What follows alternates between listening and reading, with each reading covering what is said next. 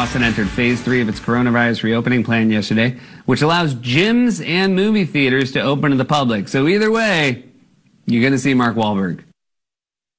That's a pretty good joke. Yeah. I think that's funny. It'll do. Guy is swole. Saw a preview for some movie he's in right now. He's ripped. Yeah, I wish somebody'd put me in a movie where I had to be in shape, because that'd be good motivation. Yeah. Michelangelo and I were complaining just the other day. They shut the gyms back down right when we were going to start working out, weren't we, Michael? That's right. We're going to really get after it. I'd packed my gym bag. Oh, yeah. My lats, my quads. I'd gotten some new shorts and T-shirts to work out. My delts. Oh, my delts were going to get a workout. But nope, they closed the gyms again. Dang it! Yep. I'd be swole already, probably. Oh, halfway there at least. It's said occasionally that politics are waves and demographics is the tide. Or you might even say demographics is the global warming raising the ocean level and wiping out, land masses. It's that significant. The BBC is reporting on this is the story I told you, really dwarfs all others in the coming years. You youngsters might be around to see this. Come home to roost.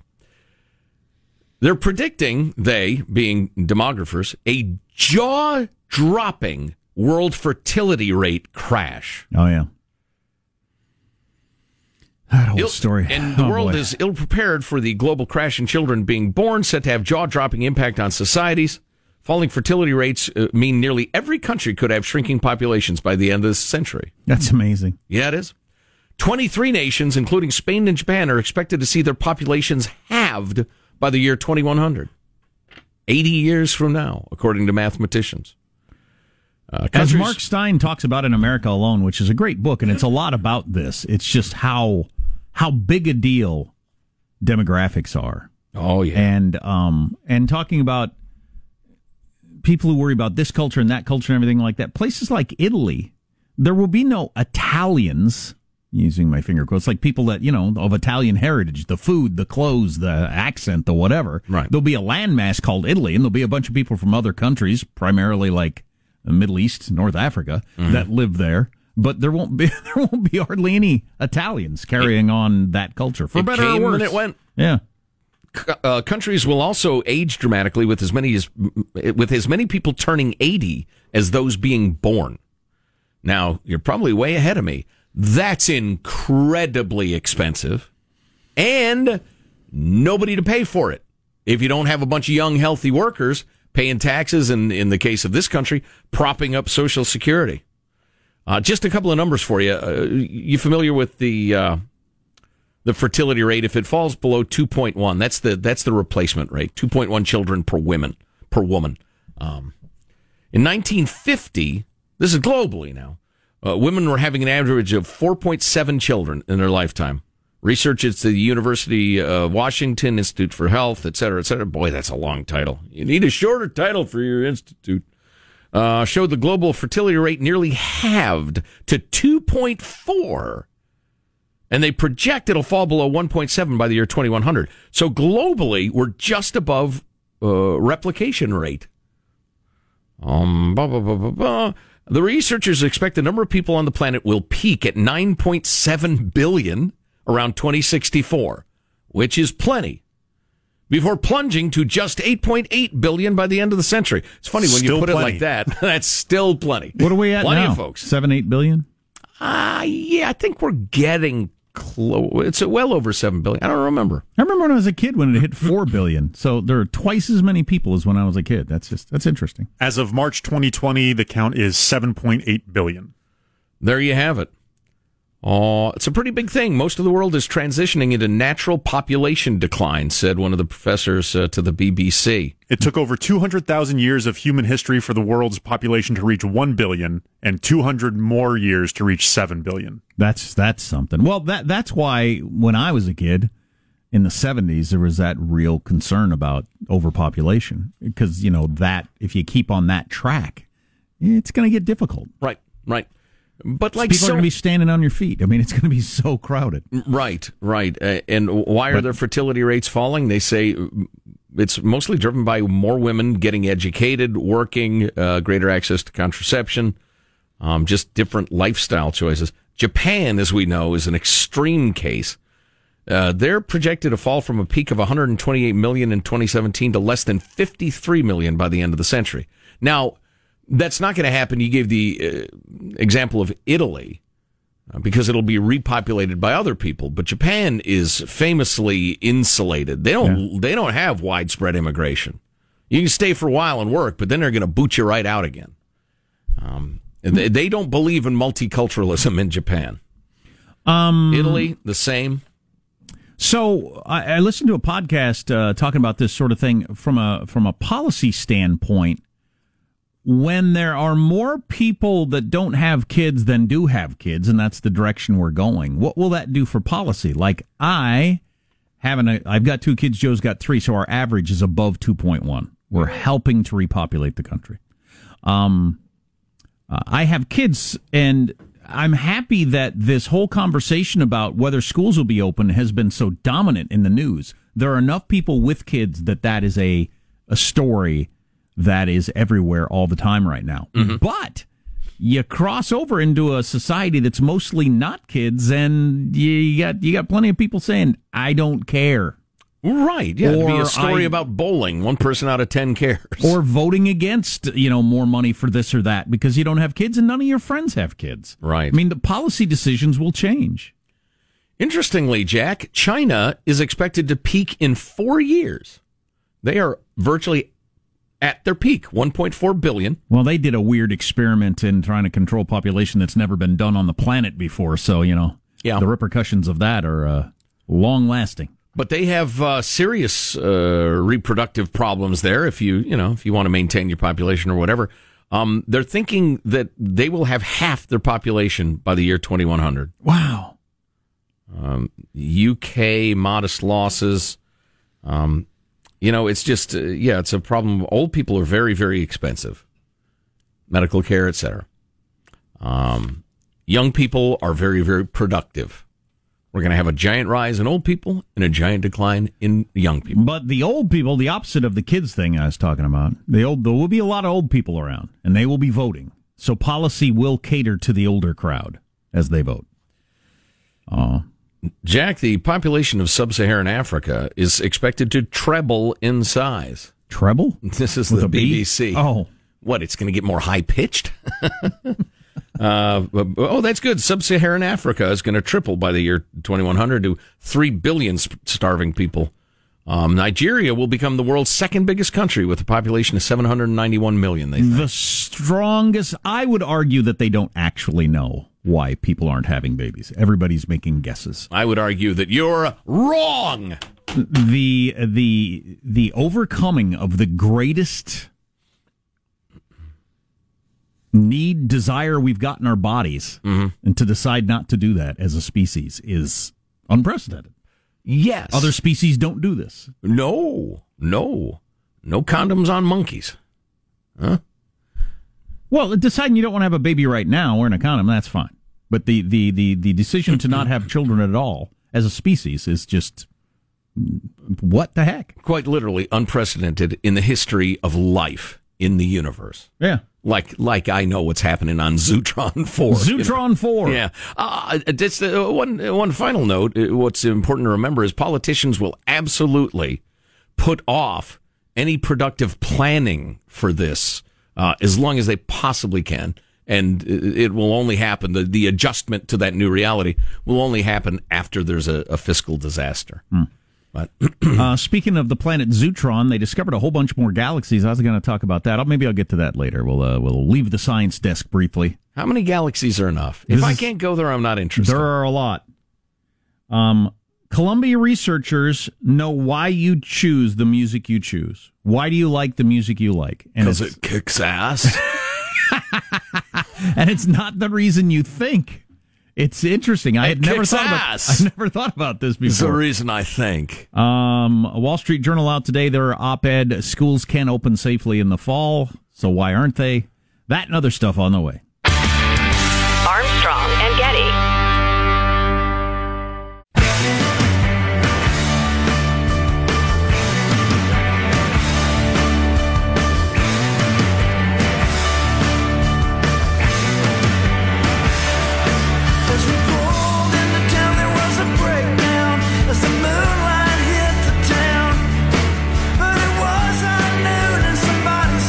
I'm just tired of it all. I was flipping through the cable channels, just God dang it. Well, that's on me.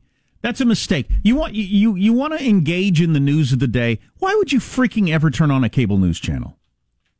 Because they're there. But you do it because you want a certain sort of thing. But that's not the way to access the news. If your impulse is, I want to know what's happening in the country and the world today, don't go to the cable news channels. It's the wrong place to go. I don't know what is the right place to go currently. You need to make it your hobby. But I know what is the wrong place to go. I mean, you really have to be into seeking out truth and perspective to get it in. James Lindsay, the PhD that I like, he says he spent a lot of time on like a mathematical formula and figured out you can find out everything you need to know in about 10 minutes. 10 minutes per day. Everything else is going to do you more harm than good. That sounds about right. In terms of leading you down a certain path.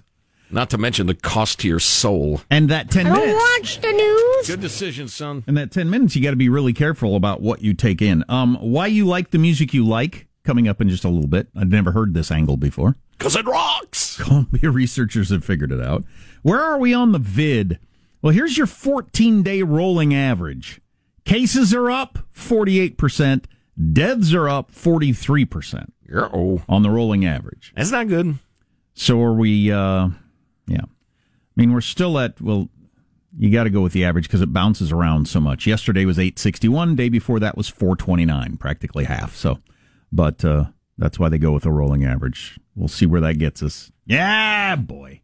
There's another story. That one in particular, I just don't want it to exist. I don't want it to be true, so sometimes I just ignore it and like it'll go away. I think a lot of the country has done that. Yes, correct.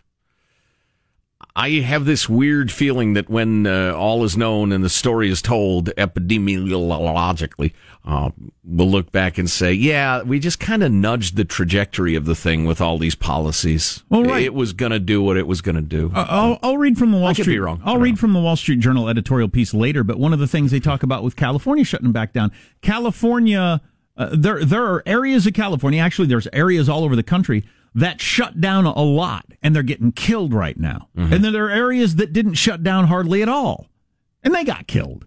But if you're going to get killed either way, you might as well leave the businesses open. Right. Is the argument. Right. You don't want to add unemployment and misery to what's already a bad situation. I mean, a lot of areas of L.A., shut down more than anywhere in the country. Could step outside your house without having a mask on. Mm-hmm. And now it's just getting brutalized by the whole vid thing. Yeah.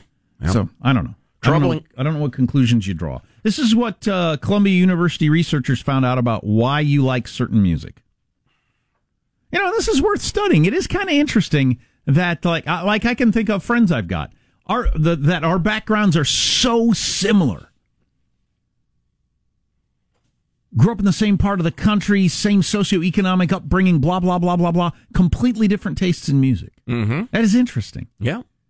I can't think of anything else we have different tastes in. We like the same shows. Some of my friends, I'm thinking, same shows, same dress the same everything, except for music, completely different. What drives that? Met a guy once, seemed to be an okay guy. Then it became clear he had the worst taste in music I think I've ever run into. Well, I could not like him. Well, maybe he thinks you have the worst taste in music. Except I'm right, and he's wrong. So there's a correct answer to what is good music and what is not. Clearly. That's hilarious. Just ask me. Researchers studied a whole bunch of different artists and a whole bunch of different people in the music tastes, and decided you prefer the music of artists with personalities similar to your own.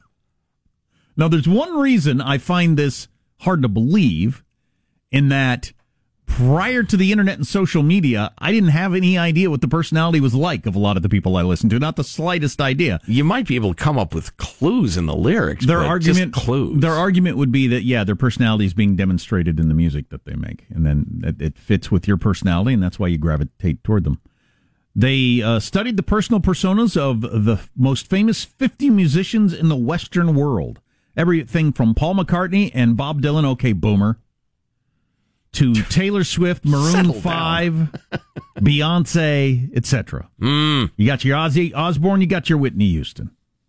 You got your Dave Matthews Band and Coldplay, you got Elton John. They're Pretty covered- good variety. Yeah. In 2 studies of over 80,000 participants, they found that the personalities of the musicians correlate with those of their fans. A 3rd study of 5,000 participants showed that fans' personalities predict their musical preferences as much as other strong predictors like gender, age, and features of the music. I would have never guessed that, actually. Yeah, I'm sorting through my own musical passions in my head. I think everybody's doing this, aren't we? I do like know. hard drinking country songs. I suppose that fits. But Well, there's click. On the other hand, a lot of my favorite musicians are, to my mind, absolutely nuts, politically speaking. But that's not personality, though. right. Yeah, well, it is. It is partly personality. Like, Define personality. What does that even mean? You're So- outgoing and positive about everything. who are you talking about? Not me. Just using a generalized. I'm thinking about my favorite bands, and I just. So do like outgoing positive people not listen to moody music? They're all like up tempo happy Taylor Swift stuff? That tracks with me. Yeah, probably right. Yeah. Okay. All right. And your moody dark people are listening to moody dark music. Individualist and argumentative music. There are definitely some examples of that in the music I like, but plenty that I don't have the slightest idea what their personalities are. No, I don't either. But it would make sense that it comes out in their music. Sure, yeah. Oh, yeah, absolutely. Yeah, it's almost impossible that it wouldn't. Yeah. Okay, There you go. thought-provoking. You like music from people that have the same personalities. Some of my favorite musicians on earth live and work around Portland, Oregon, which is the site of nightly violence, lawlessness, and insanity. Much of it perpetrated by far-left organizations. You know some of their names, some of them you don't. They're anarchists, they're Marxists, they're brutal, and they're unrestrained by the authorities. Andy No has been documenting this for years now, and we're going to talk to him in moments. Armstrong and Getty.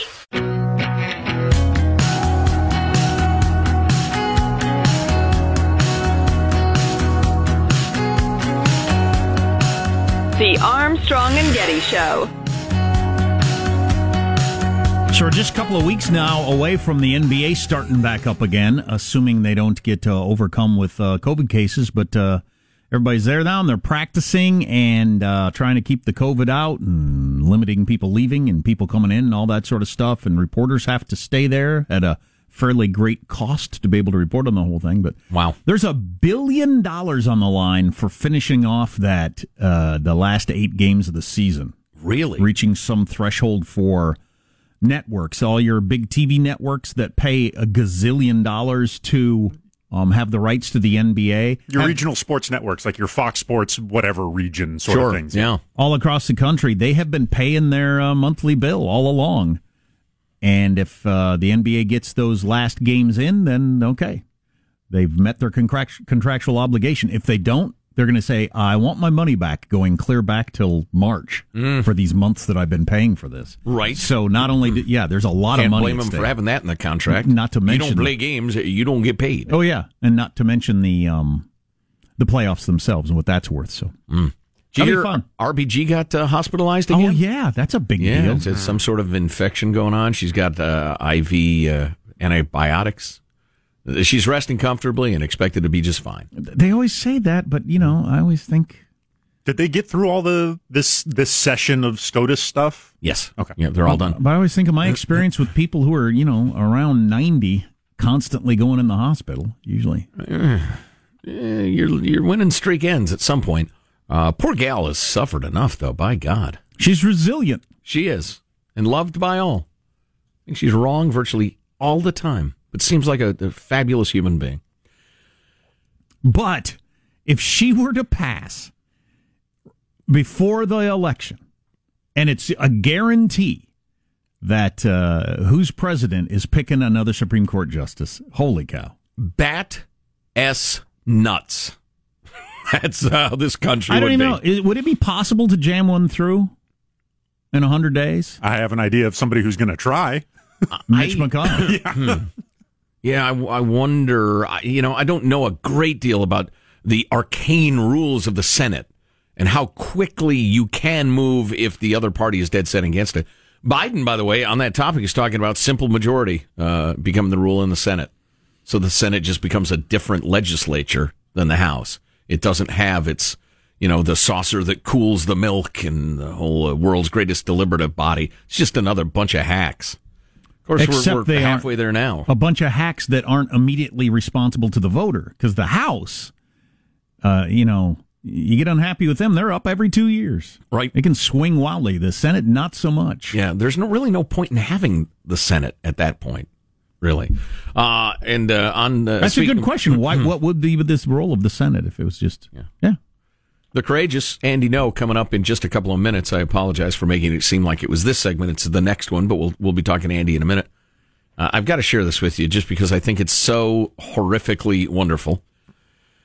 Mentioned earlier how Bari Weiss, opinion editor at the New York Times, quit because any voice that is the slightest bit outside of the puritanical orthodoxy of progressivism is stomped out, and she won't be a party to it anymore. And she's a moderate. As Jack pointed out, she cried when Trump got elected, and it wasn't tears of joy. So you can't have any independent voices at the New York Times. Meanwhile, the Washington Post prints this opinion piece by Jonathan Greenberg, whose act I don't really know. 12 signs Trump would try to run a fascist dictatorship in a second term. I mean, I'm not a fan of Hitler. You have to be the wackadoodliest of wackadoos to think this could conceivably happen. Trump running a fascist dictatorship in his second term. He mentions that Georgetown professor John McNeil assessed Trump's fascist tendencies on a scale of 0 to 4 Benitos after Benito Mussolini. That's pretty funny. Back in 2016, and found him well short of being a fascist. But, writes Greenberg, what about now? How about the infrastructure around whoever's president to even pull that off? We don't have it. Right. Yeah. Any further discussion after what Jack just said is stupidity. And yet it goes on for pages. Or it's just for fun. It's like, what if LeBron James could play Oscar Robertson in his prime? I mean, that's the only reason you're having the discussion at that point. Right. Here's sign number 1, an indicator that Trump is going to seek to, I'm quoting now, is going to seek to replace our democracy with a fascist dictatorship. Oh, man. 1, Trump uses military power and federal law enforcement to suppress peaceful political protests. Peaceful protests never happen. Here's the problem, though, Jeff. You and your ilk, I'm sorry, Jonathan, you and your ilk constantly call violent protests peaceful protests because you're liars. Sign number 2, Trump's about to become Hitler. He persistently lies about voter fraud, setting the stage for him to use emergency powers to seize control of the election or challenge the results if he loses. A maneuver that will be gone along with by no one. No, I'd be in the streets. Mitch McConnell would say, go ahead, you do a better McConnell than me. What's he going to say? I don't know. No way that's happening. No. Sign 3, Trump has repeatedly suggested he might remain in office after a second term. Yeah, always sometimes even says out loud, this will drive people crazy when I say this. Right. It's a joke he's tossed off on several occasions, and the power of suggestion is so strong in Trump and his followers that Joe Biden, Nancy Pelosi, and former Trump attorney Michael Cohen have all expressed serious concern that Trump may try to steal the election or contest the results and not leave the White House if he loses. That was a bizarre rhetorical trick in that couple of sentences.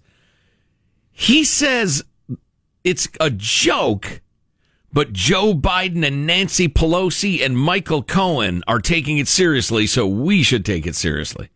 It's still a joke. Dumbass. There are a number of people that I like and think are normal who have said that was a trial balloon to see how people would react.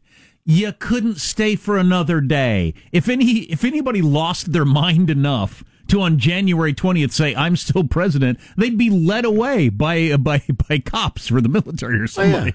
Yeah, the Capitol Police, the Speaker of the House, the leaders of the new guy would say, Senate arrest him, would you? Get rid of him. Knucklehead. his rent's, his lease is up. If you want to drive him crazy, just say 8 more years or 12 more years. 16 would do it good. You'd really drive him into the loony bin. Jack, that may be a joke, but the power of suggestion is so strong in Trump and his followers that, shut up. One of the reasons that I dismiss this so much is that I've heard some of you wackadoos say Obama was going to do this, and some of you wackadoos say Bush was going to do this, and some of you wackadoos say Clinton was going to do this. Just some of you wackadoos like saying this, apparently. You're easily amused, apparently. Well, listen, we've only gotten into 3 of the 12 chilling signs Trump is going to become a fascist dictator. Can't wait to talk to Andy Ngo in a couple of minutes. He's been bravely documenting the insanity in Portland.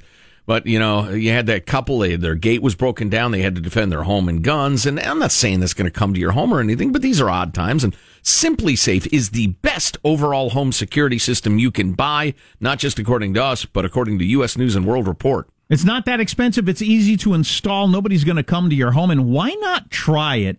With free shipping and a 60-day money-back guarantee, why wouldn't you try it? You click online to buy it. You open the box when it gets there. You place the sensors, you plug it in, and now your home is protected around the clock with the best overall home security of 2020, according to U.S. News and World Report. The installation is effortless, and it works. This is all the good stuff you want, the doorbell alerts, the cameras, everything. Go to simplysafe.com/Armstrong. You get that free shipping, 60-day money-back guarantee. Simplysafe.com/Armstrong, so they know we sent you. And Simply is spelled S-I-M-P-L-I, by the way. Simplysafe.com/Armstrong. Get this thing. I saw there was another bloodletting over masks. Are these crazy people, or is this actually happening? I mean, it's actually happening, but is it happening with sane people?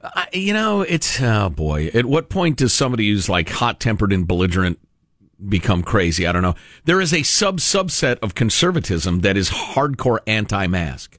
And pitches it hard. Okay, explain to me what's the reasoning behind that? I don't really know. I've heard some of it. But I saw like Dana Lash, who's big into gun rights and the rest of it, big conservative voice, tweeted a video of a guy bellowing and angry in a grocery store saying he won't wear a mask. And she said, "This is my new hero." And I don't get it. Because you feel like it's the government controlling you? I think so, yeah. Again, it's like a subcategory of conservatives who think this is a trial run of the mask is really a blindfold and they're going to run our lives and take over our lives. And I'm like a nuts libertarian. Yeah, I'm hardcore. I mean, I'm way out there compared to most people. Yeah. In terms of not wanting to give, if somebody asks for my ID, I don't have to, and I'm not going to. I mean, right. To a point of ridiculousness, I am with that. Mm-hmm. But I'm going to wear a freaking mask just because I understand the science of the droplets and whatnot. Right. So Andy Ngo coming up in a moment or two. Can't wait to talk to him. He's a brave dude. You're going to like him. Stay with us. Armstrong and Getty.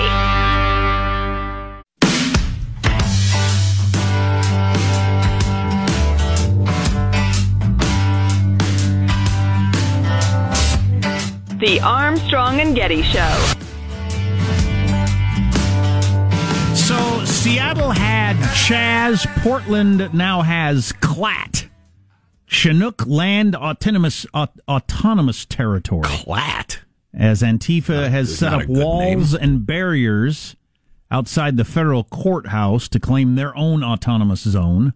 It seems to be a little more violent from the start than Chaz was, but at least we got the best guy to report on it. Yep, Andy Ngo's an American conservative social media activist, journalist, best known for covering the violent street protests in Portland. He is the editor-at-large of the Post-Millennial, a Canadian conservative news website. He has been assaulted many times, beaten for merely trying to report the truth, and joins us now. Andy, how are you, sir? I'm doing okay. Thank you for having me on. Oh, it's our pleasure. It's been too long since we've talked. Hope you're doing well. Hey, tell us about, because there's no national news coverage of the insanity in Portland. What is happening night after night right now? We've had 47 straight days of violent protests. You heard that right, 47. That's over 6.5 weeks. So while the George Floyd riots in the rest of the country have mostly ebbed and gone away, in Portland they've continued strong because political leadership here is weak. They've tied the hands of law enforcement to the point of where the federal administration had to send in the U.S. Marshals, various federal enforcement agencies to get a hold of what was happening outside one of the areas that was being attacked, which was the federal courthouse.